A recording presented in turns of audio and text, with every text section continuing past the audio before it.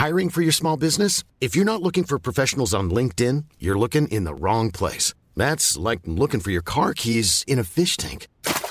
LinkedIn helps you hire professionals you can't find anywhere else, even those who aren't actively searching for a new job but might be open to the perfect role. In a given month, over 70% of LinkedIn users don't even visit other leading job sites. So start looking in the right place. With LinkedIn, you can hire professionals like a professional. Post your free job on linkedin.com/people today.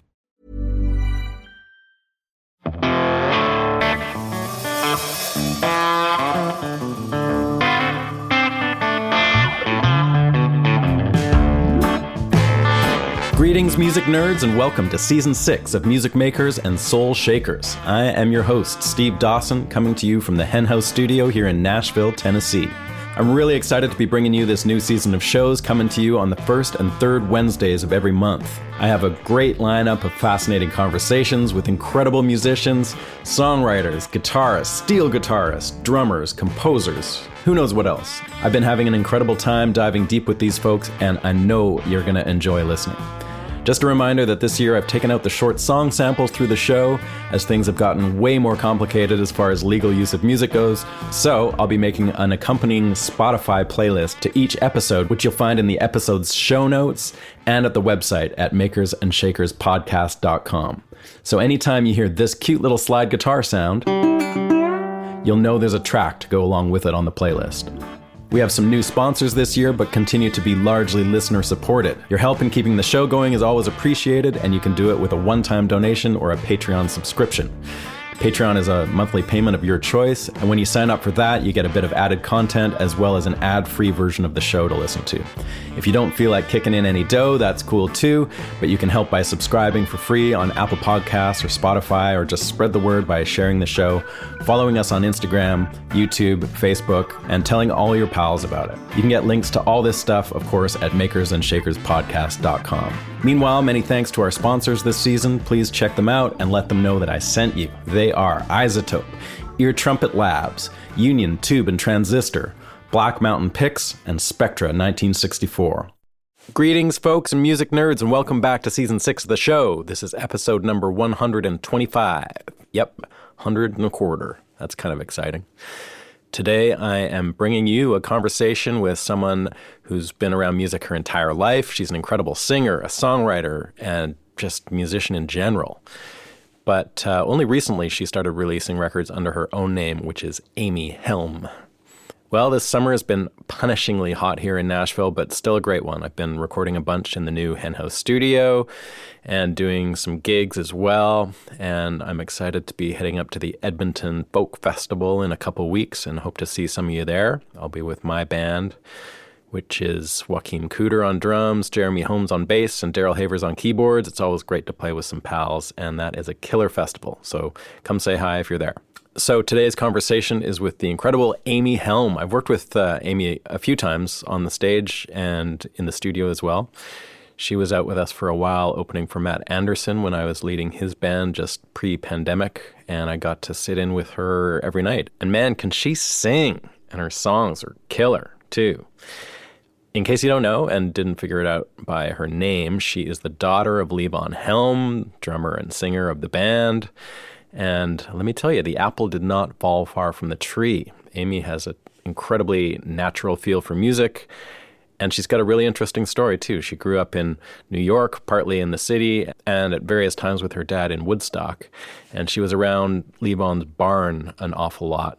And she's seen that place go from its pretty humble beginnings to a mecca for roots music.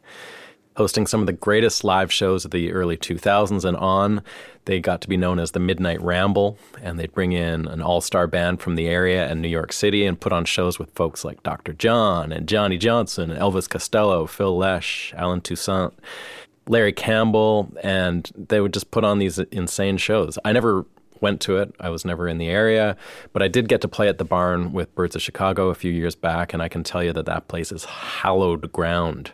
Amy started a great band in the early 2000s called Ola Bell, and they did a ton of touring and recording and made some great records too. When Levon got really sick with cancer around that time too, Amy sort of reconnected with him and worked with him as he regained his speaking and eventually his singing voice, and she ended up producing his Grammy-winning Dirt Farmer album with Larry Campbell. And that's such an incredible album, and Amy was a huge part of bringing that to life. She's put out 3 solo records of her own.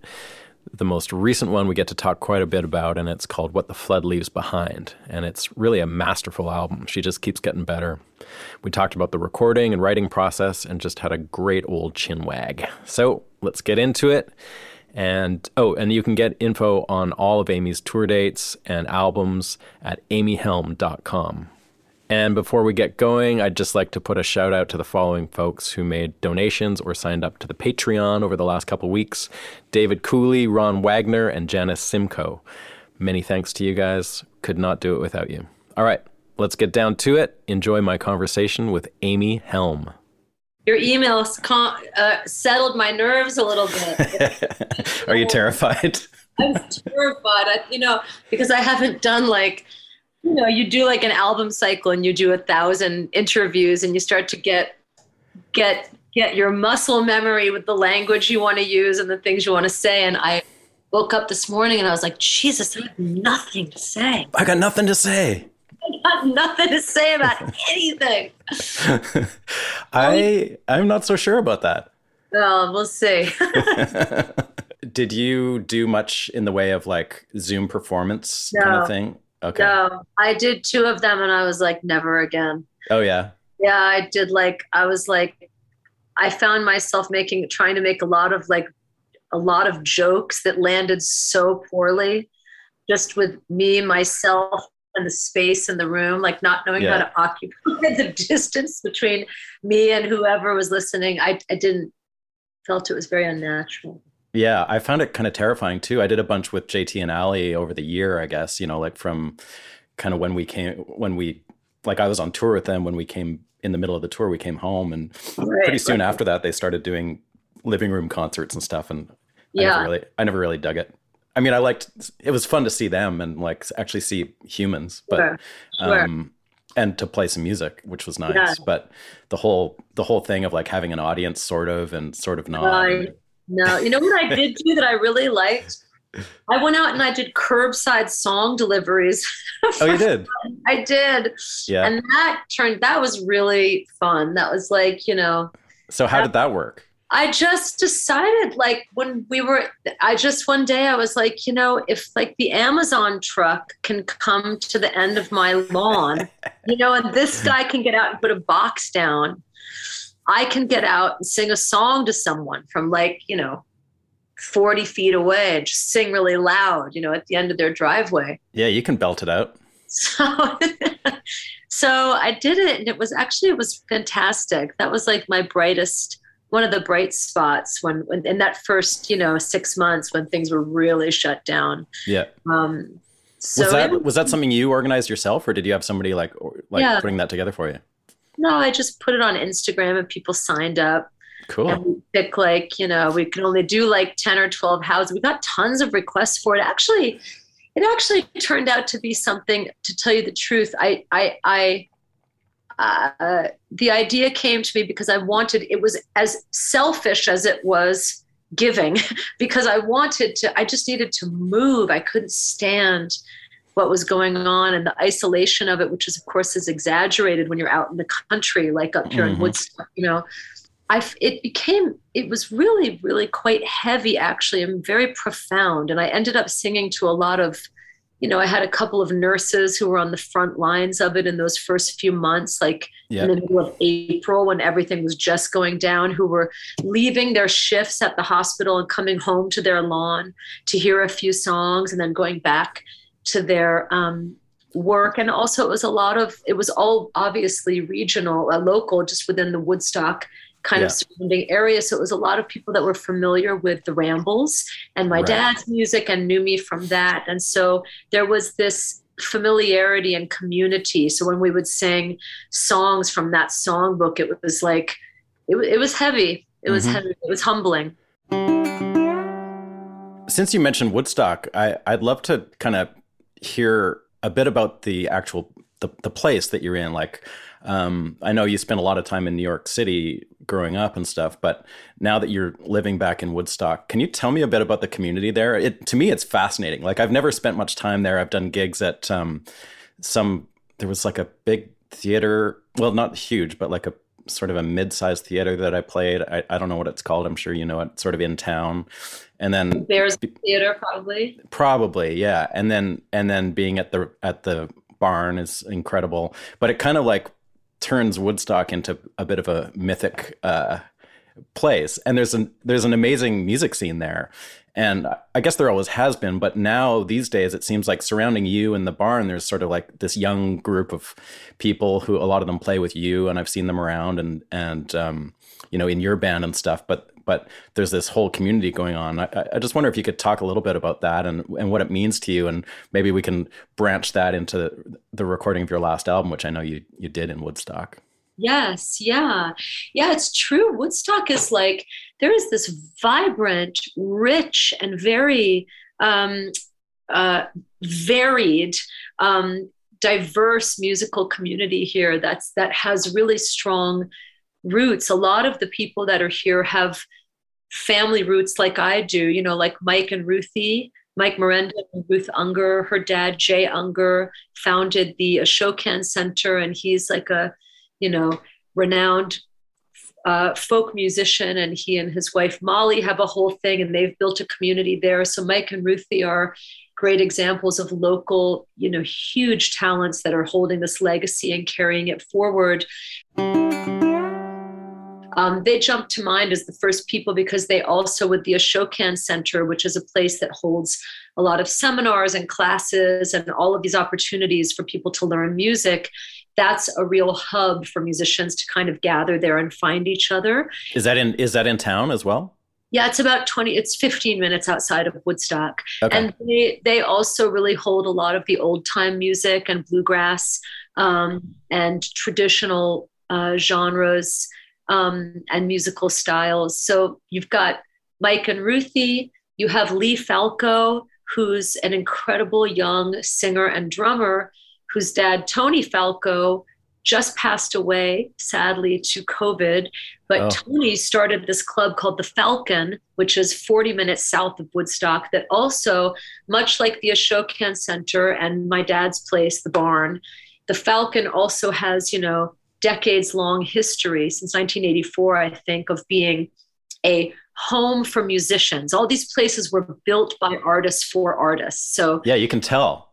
Yeah, and the Falcon also very much catered to, has always been a home for jazz musicians too. So you have those are three places that that come to mind that musicians knew was a home base and a place that they could go work and get a payday and meet community and meet friends. And it's just an amazing thing. I mean, the list of singers and players here, it's crazy, isn't it? On and on and on. We've got Elizabeth Mitchell and Dan Littleton and Lee Falco and Connor and Brandon and Will and all those guys there. And it's just does Zach Janikian live in Woodstock? He does. Okay. Woodstock. Marco Benevento is here. Oh yeah, he used to live here. He is up here. Yeah, it's a really strong community, and people really take care of each other. And we come together. Actually, this weekend we're doing the Sounding Joy, which is Elizabeth Mitchell's annual Christmas concert that we do at the barn, and that's kind of become the place once a year when you touch down and see a lot of people.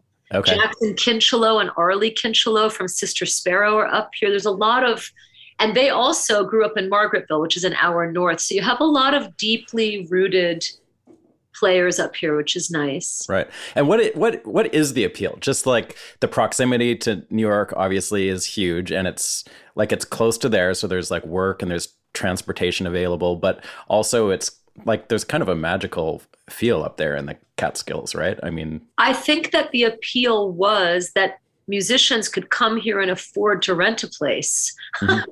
Like the truth, it's beautiful, it's cool. There's a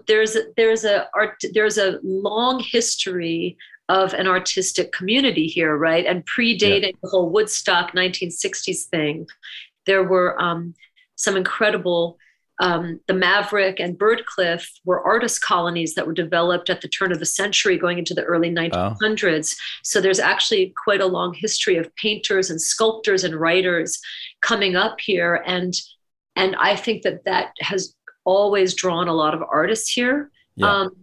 And I'm glad we're talking about it too, because I have to say, you know, since COVID, the culture and the tone of this town has shifted dramatically, pitching more towards a place like Aspen, Colorado, than an artist colony, which is happening in a lot of places. And, you know, money's not a bad thing at all, except that it shapes a town very specifically. And I think people have to be really intentional about what they're shaping with what they can give financially to a new place. So, you know, it's unfortunately Woodstock has lost, it's not anymore a place where someone can come, someone who's working as a working bass player in a band or a working singer in a band, who's making a living, but not flying around in a jet plane. You know, this is not anymore a place where that tribe of people can come. And is it just too expensive there now to rent places? And yes, we have 40,000 new residents that have flooded up here from New York City during the pandemic. Wow. And what happened is that, where do they all go? Well, they all bought these places that are falling apart, and they paid like $250,000 over the asking price just to kibosh and kind of negate the negotiations and just get what they needed. And a lot of it was done out of this desperate panic to escape the city, which I understand. Right. But what's happened is that it has flooded, the level of inflation is beyond measure. And so brutal. It's changed here drastically. And you notice it in the town. Anybody talks about. Really? The town, yeah.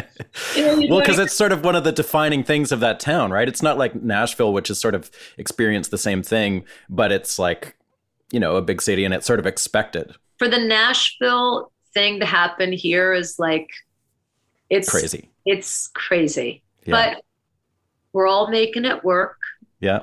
I have meditated myself into a very positive place about it, and talking with you and reminding myself and being able to share with hopefully maybe a few musicians here this podcast. I'm assuming mostly it's musicians that listen to your it's your a lot podcast. Of musicians, yeah, but not entirely.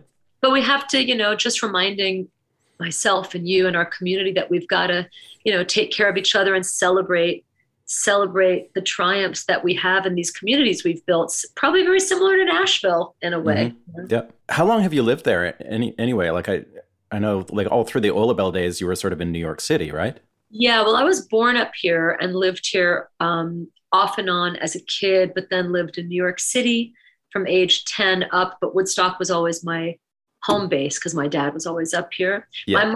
My mom is actually from Woodstock. She was born here in 1946. So I have no kidding. Long roots here. She's legit. She's legit, which makes me half legit. So let's talk about the new record, which I love. It's just such a deep sounding record, and your voice sounds incredible, and as expected. But it's like really, I don't know. It seems like a lot of artists, as they go and age and change musically and stylistically and artistically, that they don't necessarily continue to blossom in the way that I feel like you are. It feels like your writing keeps getting stronger, your singing keeps getting stronger. Oh, thank you. So yeah, let's talk a little bit about that record. So what made you decide to do it up in Woodstock, first of all? I guess, I mean, obviously you're living there, but you've made records other places. So was it something like a conscious decision to kind of like bring it on home in a way? No, it was, I've confessed to this in other interviews, and I'll confess to you as well. It was completely financial. Oh, really? I wanted to go to Mexico. Oh. I wanted to do something exotic and amazing that involved airplanes. I wanted like a place, a house with a pool and the sun shining down on me and no kids and no dogs. I wanted this fantasy of like what hip people do when they have a huge budget to go make a record. And I say that, you know, I always hesitate a little bit when I confess that because I don't want it to make me sound jaded, because I understand how incredible it is that I have the barn to record at. So in full confession to my musician friends that might be listening to us, it was practical. It was cash money, and it was practicality. Yeah. And then I was completely humbled by the experience of going back into that room, which I've sang in thousands of times since I was a kid. And in the last few years, I mean, every month I'm doing some gig or part of something there. And then to walk into the room and make with the intention and the effort of recording, I was just reminded of how very special that space is. And when it's quiet, and there's no delay, and you're connecting with all the corners of those beams and stuff, man, it was really special. And also something that was interesting is that it was as special for Josh and Phil Cook and Tony Mason and Michael Libramento and Dan Goodwin, who engineered the record. All of us coming into that space were... Those are all guys that have had experience in there too, right? They know it. No, they didn't know it. They didn't. Well, Tony Mason knew it. He was the only one who had experience there. Phil Cook hasn't played a bunch there and stuff? He played there once. He played a live show, but no one had recorded in there. Okay. And everybody was captivated in their own way by the room. It was moving people, all of us, you know, and it's interesting. It is a special experience being there. Like for me as an outsider and somebody that, you know, like has a huge amount of respect for the area and for that particular building, you know, it's like you walk in there and you feel it. For you, it's like, I'm sure you like spent so much time in there, you might even take it for granted in some ways, but I did totally took it for granted. And I didn't think I was taking it for granted. Like, you know, and that's why I wanted to go to Mexico, because I didn't realize Screw this place. Screw this place. No, so when I've been in there, like it really is set up as a concert venue. It's not really set up as a studio, although you can see how you could easily, you know, with the right equipment and stuff, easily make records in there. Did you have to change things around, or did you kind of leave it as a live setup to make your record? No, we changed things around. You know, the cool thing about that room is that, well, it's very live. So you have to be prepared to make a record with some bleed and a lot of room sound in it. There's a lot of cool little places in the room where you get different overtones and different sounds to the instruments. So we set up in a semicircle with, they built like a little vocal booth just of gobos with an open top kind of facing the stage. And then the guys were in a semicircle. Tony was down on the floor a little bit. We had a tight setup close to each other. Yeah. And I did. So you were sitting sort of like where the audience would sit during a show? Yeah, a little, just like where that first front row would be. Yeah. Okay. And then I also had a microphone set up in front of that partitioned place. And some of the tracks we cut just on the floor, which was the best because they were so quiet that I just sang in the room with no phones, just into a microphone. And that was beautiful. That was amazing. I love that. Yeah. You can really hear the room in the recording. Yeah. And so I can't totally picture everything, but the way that I remember it is behind the stage, there's like an elevated sort of like, at some point it was probably like a full on control room, but now it's sort of, right. That's where the console still is. So it is like a control room, a raised control room. And for people who haven't been there, this is it only holds 250 people, but it's a barn, you know, a post and beam barn. So there's an elevated part that would have been one of the hay lofts kind of, right? That's where the console sits, and that looks down onto the stage. but there's no glass there. So again, it's just wide open. So he's probably engineering you through headphones rather than speakers. Is that what's happening? yes. Okay. Yep. Mm-hmm. And nothing's happening in the balcony, like you just left the balcony. Left the balcony open, and also the cupola, which is the high, there's that little upstairs. We actually used to be able to walk up there, but you can't get up there anymore. The kind of very tip top of the post and beams up there, that was empty, and there is a mic that hangs from there. So yeah, it was just amazing. So the core is you. So Phil Cook plays like most of the electric guitar stuff? No, all the keyboards. Oh, okay. Yeah, Josh Kaufman played all the electric guitars and guitars. And he was the producer, or you guys co-produced, or what was that situation? No, Josh produced it. Okay. Yeah, I don't know much about him. Like I know him recently through like the Taylor Swift stuff that he's done, but where does he come from? Josh has worked for a long time with a lot of different bands. And he is from New York, and he and his wife, Annie, she's a fantastic bass player and musician. And they're just wonderful people. And he is, I honestly can't say enough good things about Josh. He is just a really special guy. He's just a special one. And he has a way of focusing everything and getting everybody to kind of, he just finds what's true in the room.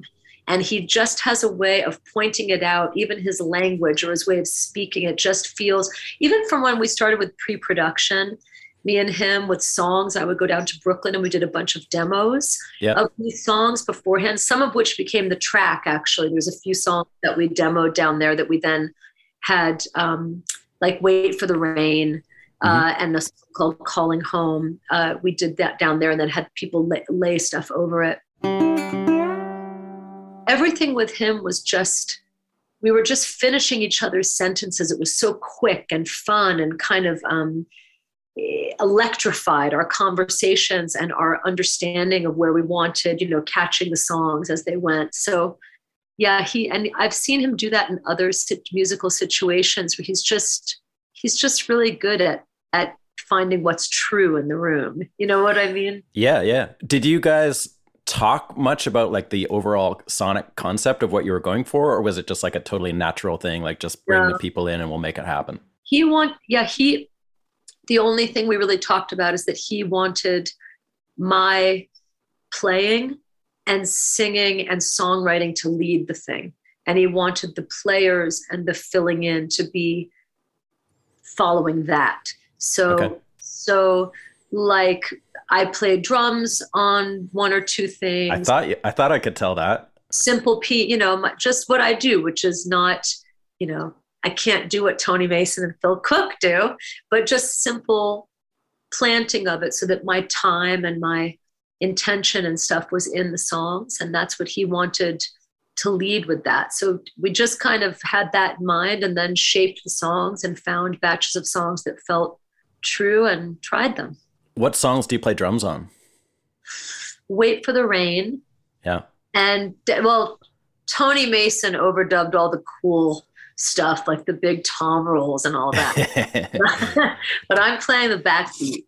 Yeah. Did you sing while you were playing those? I think I sang a scratch vocal down in Brooklyn, but I think I might have overdubbed the vocal on that. Okay. Yeah, and I can't think of what else. Oh, we cut a song that Allie and I wrote that we did with the Capitol Sun Rays, but I didn't end up using it on the record because I didn't get it where I wanted it. And right. I think that song's just going to belong in that band in the Sun Rays. Yeah. And I played drums on that one when we cut that. Yeah. In that situation where you've got another drummer, what makes you either say, hey, I should play drums on this, or makes Josh say, hey, why don't you play the drums? I don't know. Just whatever. Josh. Yeah. I didn't put it, he just, we were just down there.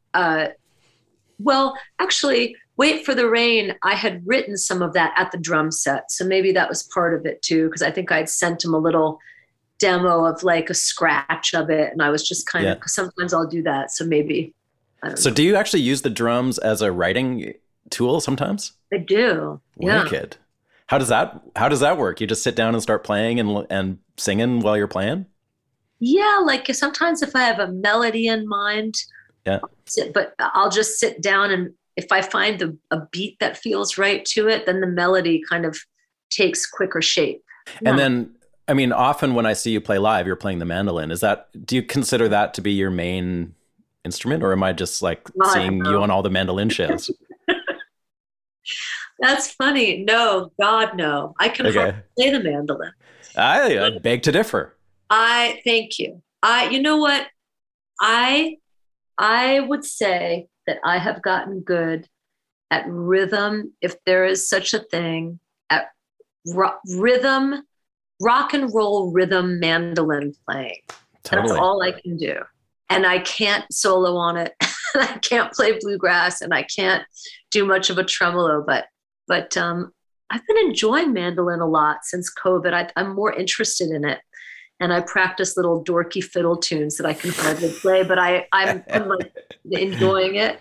And, I play everything just enough to kind of write and get by and hold the time for myself so I can find my way in as a singer. So I guess I would say my voice is my main instrument. Okay. Yeah. Is there one of them though that you gravitate towards when you're actually writing? I write on all three: piano, mandolin, and drums. It's pretty equally, actually, I would say. And what's the writing process for you like these days? I'd imagine it's changed a bit over the years, or have you always done it the same? And like, are you like a lyrics first person or anything? Or it's lyrics come last, and they're my biggest struggle. Yeah. And I'm still hoping every day that I get better at it. Melodies come in. Melodies come in easily for me. Yep, you can tell. Yeah. Sometimes melodies come in for me for other singers. Like I had this song called "Ran the Wilds." I wrote the whole thing for Allie to sing, and I had her voice in mind, and the whole melody just dropped in. And I wrote the whole thing for her. And I didn't have words, and she listened to my demo and had me sing it over and over again, and sat there with a notebook and wrote down what came to her. Yeah. And then she wouldn't say that. She was like, "You have to sing it." So that's, I think words are slippery and elusive. Do you get hung up like with blockage in that way? Like, do you get to the point where you've got what you feel like could be a song and you just can't get the words together? Yeah, I have like 40 of those. Yeah. Okay. Well, yeah, I do all the time. Yeah, me too. Yeah. It's a struggle for me too. I feel pretty much the same. Like I find the music stuff comes pretty easily, and melodies are, a dime a dozen really. Like I would never have any issues coming up with something, whether it's good or not, I don't know. But just that feels like it's a constant tap that I can just turn on and off. Whereas lyrics, it's a whole different ballgame. Me too. And if I'm really being honest with myself and facing the mirror, I think too that I was just reading there's a book on poetry by Mary Oliver that she wrote, an instructional book on poetry that I just kind of started. And the very first chapter has some really beautiful reminders and descriptions of how to meet those words, how to find them and how to show up for them.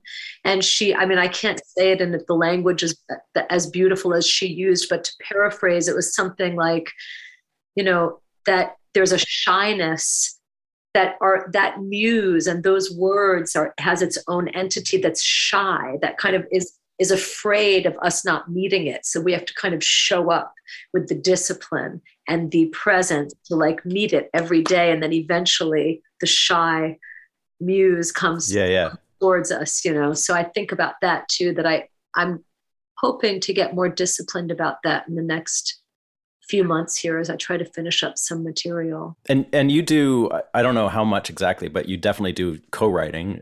Is that something where when you do it, do you kind of lean on people to bring more lyric than... Definitely. That's all what it is. Oh, okay. So you actually bring in like complete songs or melodies or whatever, and then... Pretty much. Yeah. Yes, pretty much. Although with Elizabeth, Elizabeth Zeman, who I wrote Wait for the Rain and Renegade Heart with her, she's just a genius musician. And I had some chords, and then she added a couple and changed a couple things so that it was a deeper structure, I think, chordally, sure. But then other songs, yeah, I've brought in the whole thing. And then you did something with Mary Gauthier, right, on this record? Yeah. Was that a co-write as well, or did yeah. you? Okay. That was a co-write, yeah. Same kind of thing? Like, did you have a song and she provided lyrics, basically? Full song finished. Oh, wow. The melody and the chorus and everything. And the verses, the chorus, the chords. And then she and I sat together and did the lyrics together in Nashville. We wrote that song like 6 years ago now, or 5 years ago. So do you find that you'll just use like absolute nonsense to get through a song, like in the early stages, or are you just singing gibberish and maybe something comes out of that? I don't know if you've watched that Beatles Get Back movie that just came out, but seen it yet. Oh, it's so wild to see, like, they're singing, there's some songs that come in pretty fully formed, but a lot of them, they're just singing like the most ridiculous lyrics over what are classic songs now, and it's funny to see that process. And some people I know like do that whole thing of just basically like shaping words out of nothing and things pop into their head. Right. But for other people, it's, they don't like doing that. So yeah, it's still a mystery. I'm going to pick up that Mary Oliver book again after this conversation and it's also life distractions. Like, I love my kids more than the world itself. And there's nothing I love more than being a mom, but I need to like get gone. I really need to make this trip to Mexico or at least to like the Adirondacks or something. Something's got to give. I can't finish anything, Yeah. So how did you manage to, like, when you do make a record and basically when you're working at the barn, it's kind of like being at home essentially. Like, I know you don't live in the barn, but it's pretty close, right? And like, how do you navigate that? How long did you spend making the record? We only did 4 days. Wow. Amazing. And the kids, they went to my ex-husband's house for 4 nights, Yeah. Set that up, had my puppy go to the dog sitter for 4 nights and just like focused. Tried to focus. And was it pretty magical? Like, you guys just went in and got sounds pretty quickly? Like, 4 days is quick. There's not a lot of room to be messing around in there. It was so magical. It was one of the deepest experiences I've had yet recording a record. Interesting. I felt so I don't know. I don't know. I just was at a certain place.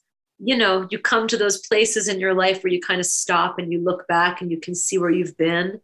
And that happens to us as musicians, I think. And I was just in one of those places. I was landed back from the road and have gotten to a certain place with my kids and as a mother and with my patience and my tools with that. And I think some surrender to the hustle and the grind of touring and sort of looking at that. And I don't know, there was a setting aside of what had felt hard and felt like a struggle for me when I stepped into that record, where I just kind of felt like I was surrendering to wanting to say something and wanting to do it honestly and revealing more. And it just felt good to do that. It was really enriching. Awesome. Yeah. One aspect that really jumps out to me, I mean, you always have a lot of vocals and a lot of harmonies and stuff like that. And I know that that's something that comes really easily to you. Yeah. Although, I mean, you put your time in to develop that skill set. But I'm just curious about, particularly, like a song like Sweet Mama or something on the new record, where there's really cool, like dense harmonies. I don't know if that's all you, or did you have other people doing some of that? You know who helped me really get that in shape for Sweet Mama was Phil Cook. Oh yeah. We were fooling around with that song. Phil came for a day, 2 days of production and writing as well. And we spent one day here at my house kind of writing songs and talking and connecting. And then we went down to Josh's place in Brooklyn. And we were singing that Sweet Mama and finding a way to do that. Hey, things are over us. And that was kind of fun to do that with him. He was that was very much a Phil, you know. Do you have a lot of that stuff worked out when you go into the session, or does that kind of come like after you've done the basic tracking, you're like, okay, let's hop in and do a bunch of vocal layers on this? We did the harmonies afterwards because I sang most of the backgrounds myself, and then Phil and Michael Libramento folded in on some stuff. So we did like, we did the backgrounds on, those were overdubs in the room. This show is brought to you by the good folks at iZotope, who make incredible plug-in software for any music or dialogue recording situation. Among other things, they make a very unique suite of software called RX, which you can use to surgically repair almost any kind of issue in a recording. Whether it's removing electrical hum, unwanted noise, vocal plosives, or almost anything you can throw at it. I use iZotope RX on every mix in one way or another, and I love that I can get in there on guitar tracks that I'm doing and running through my crazy old tube amps and get rid of the hum and noise without affecting the actual tone of the guitar. You can buy their plugins outright or get a subscription to keep up to date on all their latest versions. Right now, they're offering listeners a 10% discount on any of their plugins when you use the code SOULPOD10 at checkout. So head on over to iZotope.com/SoulPod, and you'll see the links right there to get the discount or an extended 30-day trial of their subscription service of Music Production Suite Pro. We're also brought to you this season by Black Mountain Picks. These are unique spring-loaded thumb picks that are super comfortable and adaptable. I've been using them for a couple of years now, and I absolutely love them. They come in medium gauge, heavy gauge, jazz-tipped, left-handed, and with regular or extra tight spring tension. Check them out at blackmountainpicks.com. Thanks to our other sponsor, Union Tube and Transistor. They're known for guitar effects pedals with a focus on quality and simplicity. They build durable, repairable products that sound amazing, both on stage and in the studio. I use their Sonebender fuzz pedal, the Moore pedal, and the Swindle overdrive pedal all the time in sessions and live on stage. You can find them at uniontone.com. And thanks to Spectra 1964. For over 50 years, Spectra 1964 has established a reputation of creating some of the most innovative recording equipment on the market today. From the legendary V610, C610, and 611 complementer units to the new 500 series Lunchbox mic pre's and EQs, Spectra 1964 continues the legacy of providing incredible recording products for the home or professional studio. Check them out at spectra1964.com. And finally, the Henhouse Hang. It's a 4-day immersive recording experience right here with me at the Henhouse Studio in East Nashville on September 19 to 22nd, 2022. Join us for a musical learning experience like no other. We'll put you up in a groovy hotel, feed you some glorious food, show you the ropes of recording roots and Americana music by bringing you in on a real session with real musicians working on real songs from the ground up. You can get all the info on that at stevedawson.ca. Just follow the links on the front page to the Henhouse Hang. All right then, let's get back to the show. Yeah, I mean, it sounds very live, but also, yeah, I mean, I thought I was hearing your voice in there as the backup singer too on a lot of it. So yeah, I just, again, that was a money decision. but I ended up having fun, and it was cool. It was great.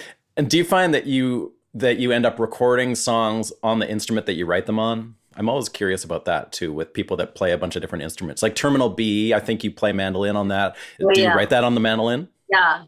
Okay.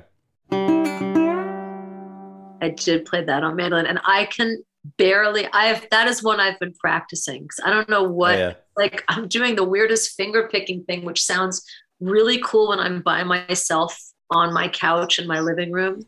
Yeah. And every time I get on stage with that song, it's like my cross to bear. You struggle with it? Really? Why? I don't know. I don't know. It's so stupid. It's like, if I don't have, I'm so blessed to have all these amazing guitar players that I've gotten to play with. And I always just kind of look at them like a deer in the headlights. Like, come on, they pick up the slack. Yeah. So the space itself, the barn, can you give me a little bit of history of that? Like, I know that it burnt down, right? Like I don't know if that was in the 90s or something. Yeah, it burnt down in 91, I think. Okay.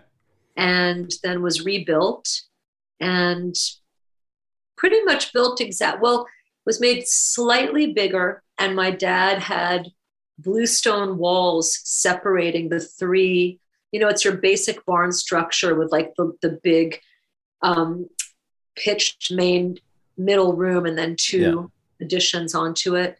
Yeah. So he has bluestone as a separation between those rooms in case there were a fire, it would stop. Oh, I see. That's what it's for. Yeah. And it sounds, he and Garth dialed in the sound too. It's a beautiful sounding room. We're actually in the process right now of getting a whole new PA system and monitors, which is going to be great. Those are like 20 years old at this point and kind of on their way out. Yep. So I'm excited to hear the room with a system that accompanies it the right way. So the original incarnation, like the original building, was it very similar to the one that's there now? Yeah. Historically, it was, I don't know if it was meant as a recording studio or meant as a venue, but the venue thing has sort of taken on this big life since the Ramble started in whatever year that was at. Is that something that you are like really focusing on, turning that into a venue more, or could it be multi-purpose? It can be all of them. I mean, venues it's just easier it's difficult to make money running a recording studio. And at this point, musicians are making albums for their own joy at this point. It's like, you're making something you can't sell. Right. So that's going to change the shape of that, which is why a lot of people are doing things at home, I think. But he always intended it to be both a recording studio and a venue. My dad was a true visionary. He was a really, really smart man and somewhat prescient in that, he had an intuition and an understanding of where things were going. So like, for instance, this is way before MTV and music videos even began. This was just before that was even a thought in anyone's mind. He actually built the barn specifically with windows at a certain angle so that you could get a crane with a TV camera, with a film camera, to come in and record what was happening in the control room area and on the live, where the band would be set up. So he always saw it as a multi-purpose room. Oh wow! So did he built the original one from the ground up? Like it wasn't just like a barn that was on the property? No, he built it. My dad was really interested in architecture. Oh. Really interested in architecture. In fact, I think that if he hadn't have pursued drumming, that probably would have been what he did. No kidding. He loved to study Frank Lloyd Wright. And he loved simple barn structures and studying the kind of simplistic building structures that had specific measurements, and he knew them by heart and kind of studied it. And he designed the barn, and then of course had builders come and do it. He didn't know, he wasn't a carpenter, but he had the vision for it. Yeah. Wow, that's cool. I didn't know that.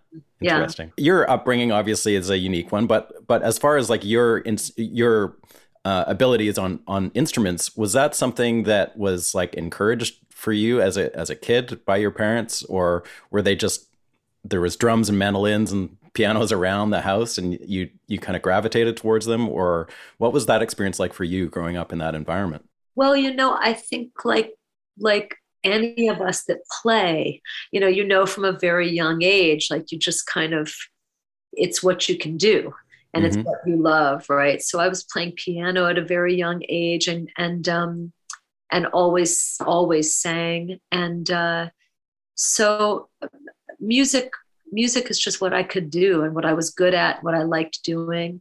And then, of course, my dad and my mom were both really encouraging of that and encouraged me with my lessons and learning more about it. With mandolin, my dad gave me a mandolin when I was in my middle, like maybe around 25, 26 years old. And he showed me just enough chords and a couple blues riffs that I started to kind of use it more as if I was playing rhythm guitar.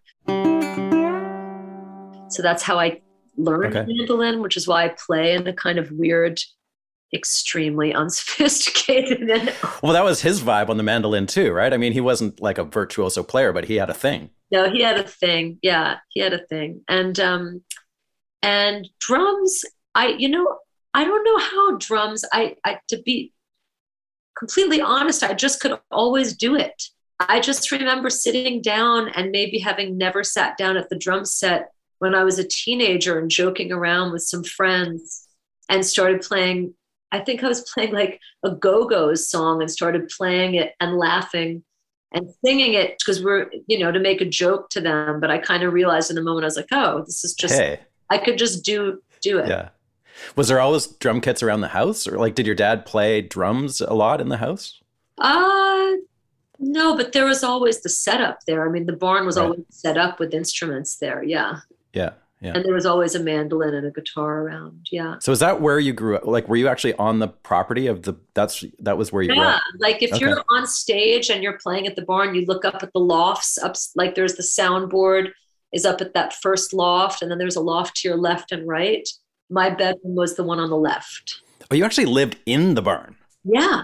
Okay. I thought there was like a house on the property that you lived in maybe or something. Oh, you actually lived in there. Amazing. Yeah.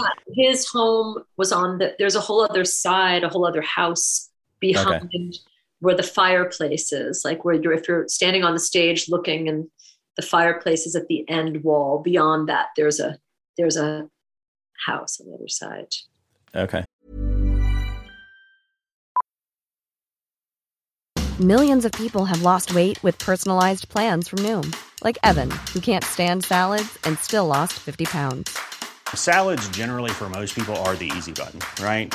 For me, that wasn't an option. I never really was a salad guy. That's just not who I am. But Noom worked for me. Get your personalized plan today at Noom.com. Real Noom user compensated to provide their story. In 4 weeks, the typical Noom user can expect to lose 1 to 2 pounds per week. Individual results may vary. I'm Sandra, and I'm just the professional your small business was looking for. But you didn't hire me because you didn't use LinkedIn Jobs. LinkedIn has professionals you can't find anywhere else, including those who aren't actively looking for a new job, but might be open to the perfect role, like me.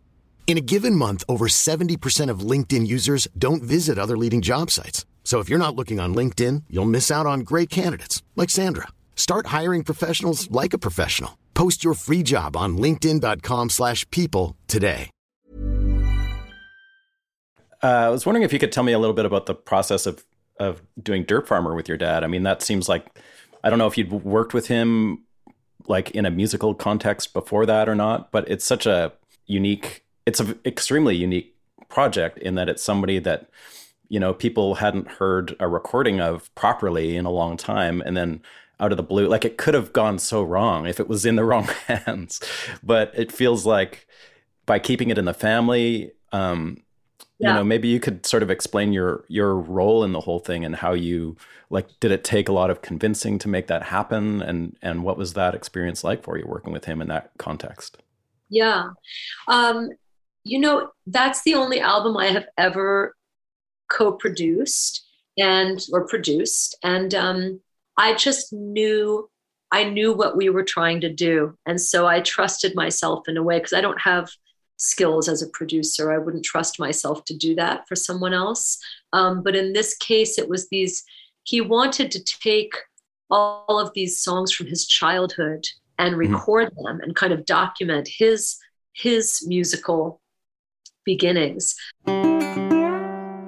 And so we had talked about that for years, about recording all of these old family songs that his parents had taught him or that he had learned in church or had learned along the way.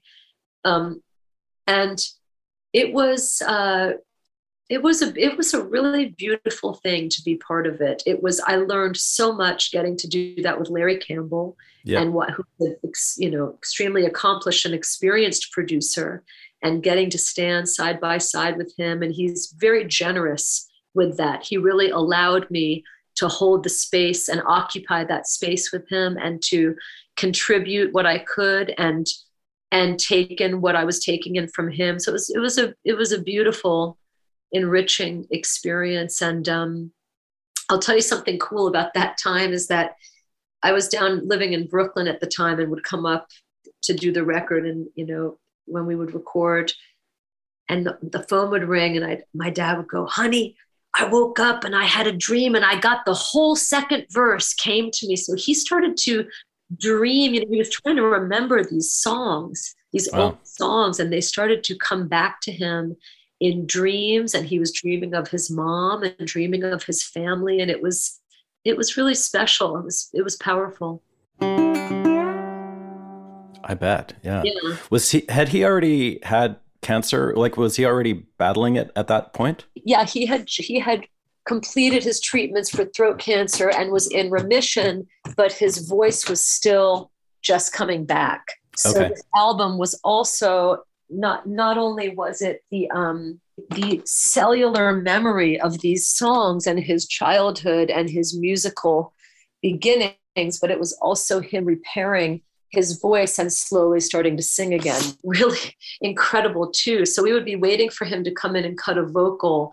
I'll tell you which vocal to listen to, and anyone who's hearing our conversation, if you really want to dig something, we all felt was one of the heaviest ones that he did is called Great Train Robbery. Mm-hmm. And we were waiting for him to come in and cut the vocal, and it was half an hour went by, and then an hour and 2 hours, 3 hours passed when he was supposed to come in.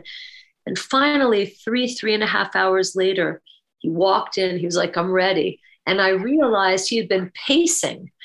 He liked to pace and practice, and he had been singing it in his head.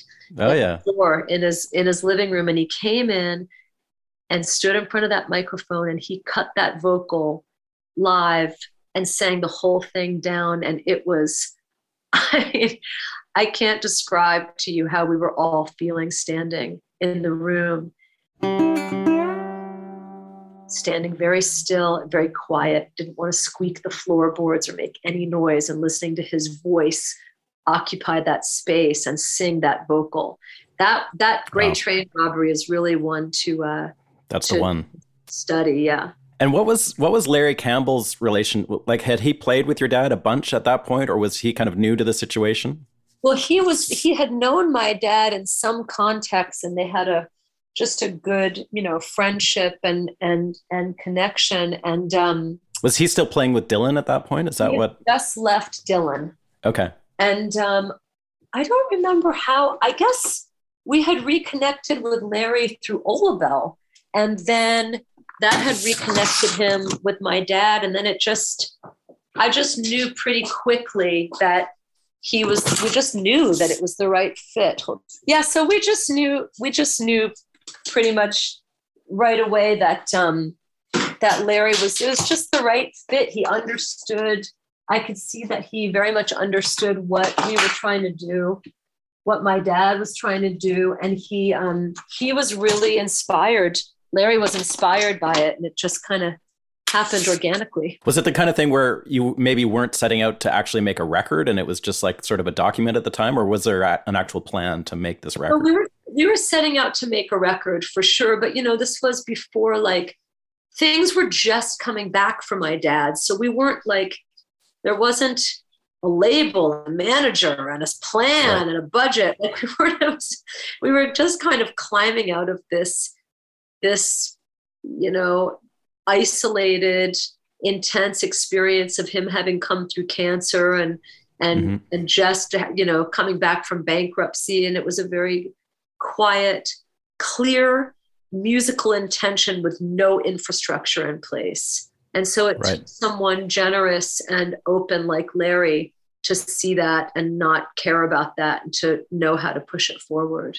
What was the core band for that record? That was like you're playing on it and singing on it, of course, and Larry's playing a bunch of instruments. And was there other people that were there for the whole thing? Yeah, Byron Isaacs plays bass for the whole thing. And he was in Olabelle, right? Yeah. Okay. Yeah.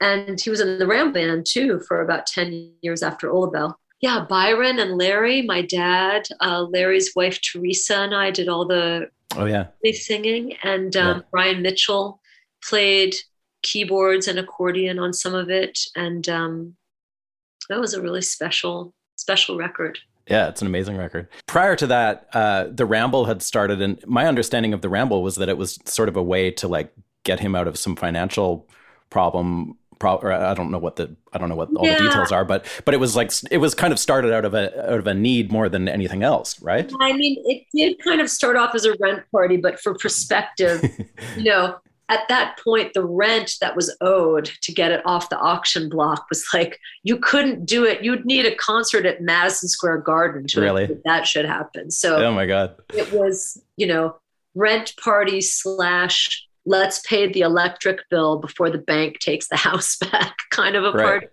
would be more accurate. And also it was his kind of, it was him. It was like, he had no other choice but to, like, what can you do when you're put into that deep of a corner where you don't have you don't have the thing that you made money with, right? He didn't have his voice. Oh, he couldn't sing at all at that point. Right. Yeah. Because he lost. Yeah. He for a few years, he couldn't hardly speak. He would speak in a whisper because he had throat cancer, which, the radiation kind of ravaged his vocal cords. So it was really kind of a letting go to just kind of have like, fuck it. At this point, what else can we do but play a set of music? And if we make a couple $100, then shit, we're that much richer than we were. Yeah. So it was. So what was the first Ramble? Like, who played at it? What was the structure of it? You know who played the first Ramble? Johnny Johnson, who was the keyboard. Chuck Berry's piano player. Chuck Berry's piano player. Shit. And I think it was Olabelle. Yeah. My dad, can't remember now who was there playing. It was just like a hodgepodge of different people that came in. And, I think we sold like 20 tickets, and it was like a big money pit. Yeah. And actually in the whole thing was put together, we were going to try it. Yeah. We hardly sold any tickets. We lost money doing it. Oh, and shit. As we realized it was going to lose money, my dad was like, I want to get Johnny Johnson up here. It's like this kind of manic idea. Like, we're already this fucked. Let's just get a plane ticket for Johnny Johnson and get him up here. Yeah. And, money we don't have. And everybody was, my dad was definitely, that was part of his thing. But he was inspired to want to do that. Like, that's a cool idea. Well, it was a part of him that was inspired and also slightly crazy, right? It was like manic, but also prescient. And so I look, it was part of his genius and maybe his shadow side as well. Right. So he would do these big things that we couldn't afford, that would dig the hole deeper. But, you look back at his life, and he was such an unusual person and really such a brilliant guy. And that was how he dreamed of these rambles, by doing shit like that, by buying a plane ticket for Johnny Johnson and paying him $1,000, putting $1,000 cash in his pocket. We didn't have anything, Yeah. But him doing that, putting that in place, setting that in motion is what set the tone for what he wanted. He wanted it to be that. He wanted it to be. What was the trajectory to make it so much of a successful event? Because it didn't languish like that for very long, right? Oh, it languished like that for a long time. Did it really? Oh, yeah. Like how long? Years. Really? So you were doing them for years and like just barely scraping through? We were doing it for years and kind of making ends meet, like not making much money. No, we were just locals would buy tickets. And then, similar to the Johnny Johnson thing and this kind of passionate and wild idea on my dad's part, he was like, let's raise the ticket price to $100 a ticket. Everybody was like, what? And of course we did that, and hardly anyone bought tickets, and he just kept at it and kept at it. And then it slowly started to build. And I'll tell you how it built is because musicians started to hear about what was going on. So once you have a group of everyone wanted to play there, right? Well, everybody wanted to come see what was going down. I mean, at least a handful of drummers did. So once you start that going, right? The musicians came first, and then word got out, and then Who are some of the people that were the recurring cast of characters? Like, there's, from my understanding, like obviously Larry and Teresa Campbell were there a lot. Yeah. Maybe always. Jimmy Weeder, Brian Mitchell. Oh, Jim Weeder, right. Foreign players at Howard Johnson, Clark Gayton, Jay Collins, Eric Lawrence, and Steve Bernstein. We had a 5 horns. Amazing. And so those guys are all New York guys, right? So they would drive in for the show? Everybody would drive in. We did it every weekend. And then eventually, my dad did not want to take it on the road, but he understood that people had to make a little bread too. So I think he did that really for the band, for the guys, so that we would go on the road and make a little more money and pay everybody. But he just loved playing at home. And he was really proud of having built those rambles. Also at the time, Woodstock was not such a destination. So in the winter months in Woodstock, he actually did a lot to invigorate the financial status of a lot of businesses up here, because all of a sudden hotels were getting booked up for people that were coming up from the city, and restaurants were getting, a few more patrons in on a Saturday night. So it was a cool thing that he did for the community. It had a big impact. So what year did it really, do you feel like it turned the corner into something that was like a successful thing all of a sudden? I didn't realize it kind of like sat there. I can't remember. It turned, like anything else, it turned the corner when enough celebrities came and the New York Times wrote about it and did an article about it, which is great. Yeah. But truthfully, the thing was like built by a drummer for musicians, kind of a thing that really just players knew about for years before that. Wow. It's such a cool idea, but it obviously takes a lot of trial and error to get something like that off the ground. Trial and error, and maybe just a dash of craziness. Totally. Yeah. As far as your dad's story goes, there's his book, which I found very captivating. Is there something that you feel captures him? I guess the movie, the We're Not In It for the Money movie is that's an intense watch. A lot of the band stuff that's out there gets very Robbie Robertson biased, which is, especially that last one, I found really irritating in that way. Is there one of those? Documentary? Yeah. I'm curious. But how did it irritate you? I'm just curious. There's just this undertone of making it all about him, which to me, and a lot of people that are in my position of just being a big music fan and kind of realizing Levon's impact on the band and their sound, and just having somebody, like maybe he wrote the bulk of the lyrics or whatever, but like obviously there's more to it than that. And when you hear the story being told from his side over and over again, it gets irritating. Yeah, that documentary was really intense for me to watch. Was it? Oh my God. I made the mistake of going to see it in the movie theater here in Woodstock, which I just wasn't prepared. I mean, I could not leave the seat for a minute, because it was just, seeing all that footage of them when they were young. And it's a strange thing when you lose a parent, even though it's been a while, it will be 10 years, but there's something about, and I'm sure it's this experience for anybody, like if you haven't seen footage or photographs of them in a long time, it was just like, it's just really intense. But the documentary, well, the one thing I'll say about the documentary is that I think that I understand he was telling one part of his experience. And I think that I really enjoyed a lot of it, but I don't think this was intentional at all on Robbie's part, and probably comes from him just not being, him and my dad's friendship having fallen off so long ago. But I think that some people that were being used, their interviews were being used to kind of fill in the character of who my dad was, were just people that didn't know him very well. So like Dominique, Robbie's wife's interviews, I thought were fantastic, but there was a road manager whose name I can't remember right now, and they were relying on him a lot to talk about my dad and who he was and how dark he got. But I felt that was the only thing, is that it kind of, it talked about one part of his life, which was one part of his life and one part of him. But, the thing about my dad is that he had such an incredible end of his life, getting sober and recovering himself, recovering his relationships with his family, with me. He and I had a fractured relationship, and we healed that.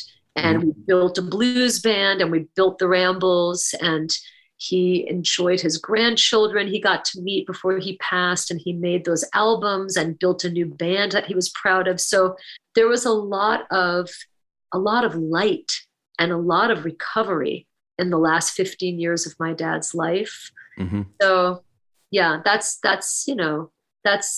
always the more interesting part of the story, isn't it? Yeah, absolutely. And it kind of gets glossed over because for whatever reason, it sort of gets focused on the other stuff or somebody else's point of view of it that doesn't really cover a lot of that stuff. Well, addiction is sad and it sabotages us, but it's when people come out of that and come out of what they come out of. Those are the stories that we need to share, I think. So. Yeah. As far as your artistic endeavors go, do you feel like you've made 2 records now in like 2 years, basically, or I mean, pandemic aside, you were pretty prolific there.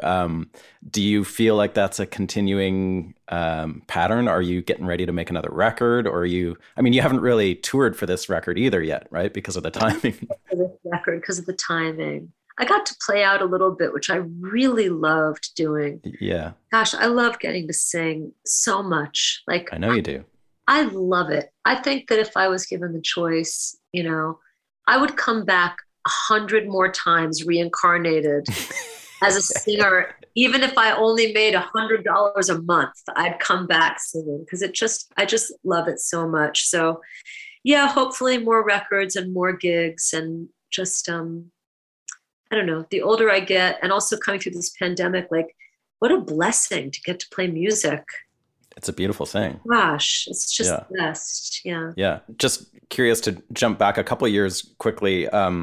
The Joe Henry record that you made, This Too Shall Light. I'm just wondering there's kind of a, like a really different sound that comes from the 2 records. And I'm just wondering how those 2 experiences between the latest record and the one that you did with Joe, probably 3 or 4 years ago or whatever that was. Yes. How was that for you, like artistically different? Well, they were so vastly different because the Joe record was all covers. I wrote one record. So that was a really different, and I have to say, I got some, not some mild criticism for that, for having done an album of covers from a few folks. But I found that to be really like very challenging as a singer in a much different way. And of course, now I wish that I could go back and recut that record, because I think that the stronger we get on our instrument, which hopefully we get stronger every year. I mean, that's why the old guys sound so fucking good, they would just keep getting better. So it was a challenge, and it took an incredible amount of confidence to try to sing other people's melodies and try to do them justice. And I did my best, but I think I'll always think that I should try again. That's its own skill set, singing cover songs and really embracing yourself as a vocalist in that way. Was that a conscious decision to sing other people's songs, or were you just not writing at that point? I think it's what Joe does. I think that's part of what Joe is great at, is finding songs for voices and connecting the song and the voice. And so we kind of followed that, because I knew that was one of his great strengths as a producer too. So how much back and forth was there on that? Like, was he sending you tons and tons of songs to check out, or was it kind of a slim list that you just... We met and we had conversations, and we discussed a lot of songs. I brought a few songs in as well that he dug, that we ended up covering. Blossom Deary's song that I wanted to do, and a couple other things. But yeah, there was a lot of back and forth. We listened to a lot of stuff and kind of skinnied it down to 10 or 13. I guess we cut 12 or 13 songs. Yeah. That crew that made that record is sort of like the Joe Henry crew more, but you seem to be always surrounding yourself with your own crew, like your own scene with a lot of the Woodstock players. Was that weird? Was that like a weird experience for you, being around? Like, I know it's Jay Belleros. Was it Jen Condo's playing bass? Oh, she's awesome. And Doyle Bramhall, right, on guitar. Yeah. Right. So what was that like? Did you know those guys? Had you played with them? Tyler Chester on keyboards, who's a musician, also a great producer. Right. I was very intimidated.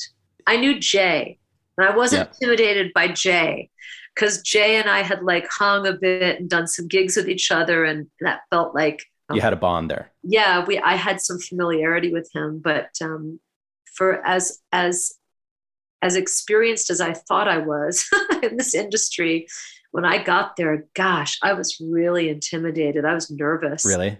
But I had Ali and JT and Adam Minkoff come and be my choir. And that became my place where I was deriving a lot of strength from, to get me kind of past that and into some confidence about it. And Joe had left his house. So you guys were in like a big old LA studio too at that point, right? Yeah.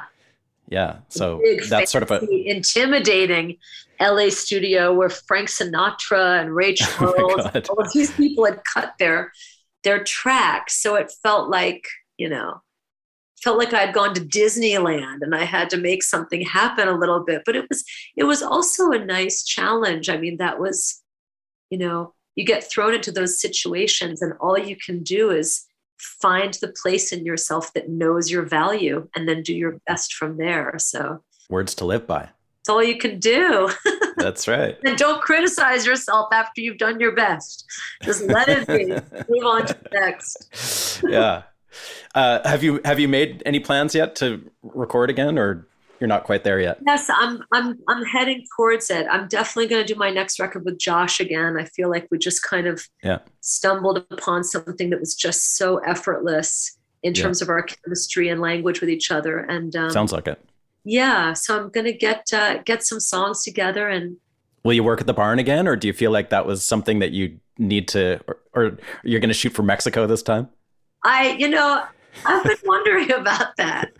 I don't know. I might shoot for Mexico, but I'm sure I'll end up at the barn if I take a peek at my latest bank statement. Looks like, but everybody, out there, just be rooting for me. Maybe I'll make it to my we will Mexican desert recording dream someday.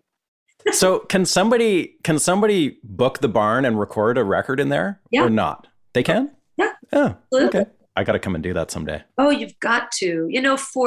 For if it suits the record and it suits the tone of what you're going for, it's a very special room. It sure is. There's a lot of great studios in Woodstock. I mean, there's a lot of great places up here, but the barn is definitely unique in that. Yeah. It's a magical place. Yeah.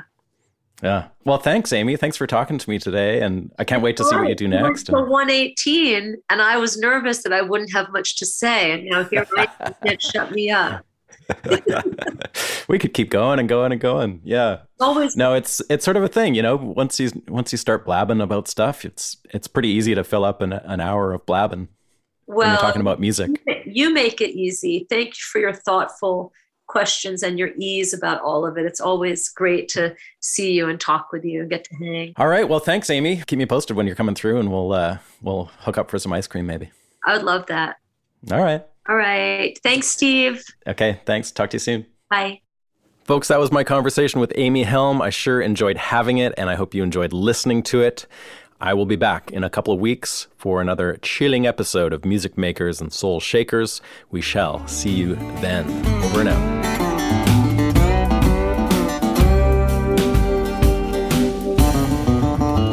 Music Makers and Soul Shakers is produced at the Hen House Studio in Nashville, Tennessee by Steve Dawson. Please remember to subscribe to the show and follow us on Instagram, Facebook, and YouTube. You can find more info on this episode, including show notes and an audio playlist at makersandshakerspodcast.com. Thanks again to our amazing sponsors this season, Ear Trumpet Labs, Union Tube and Transistor, Black Mountain Picks, Isotope, and Spectra 1964. Thanks for listening, and we'll see you next time.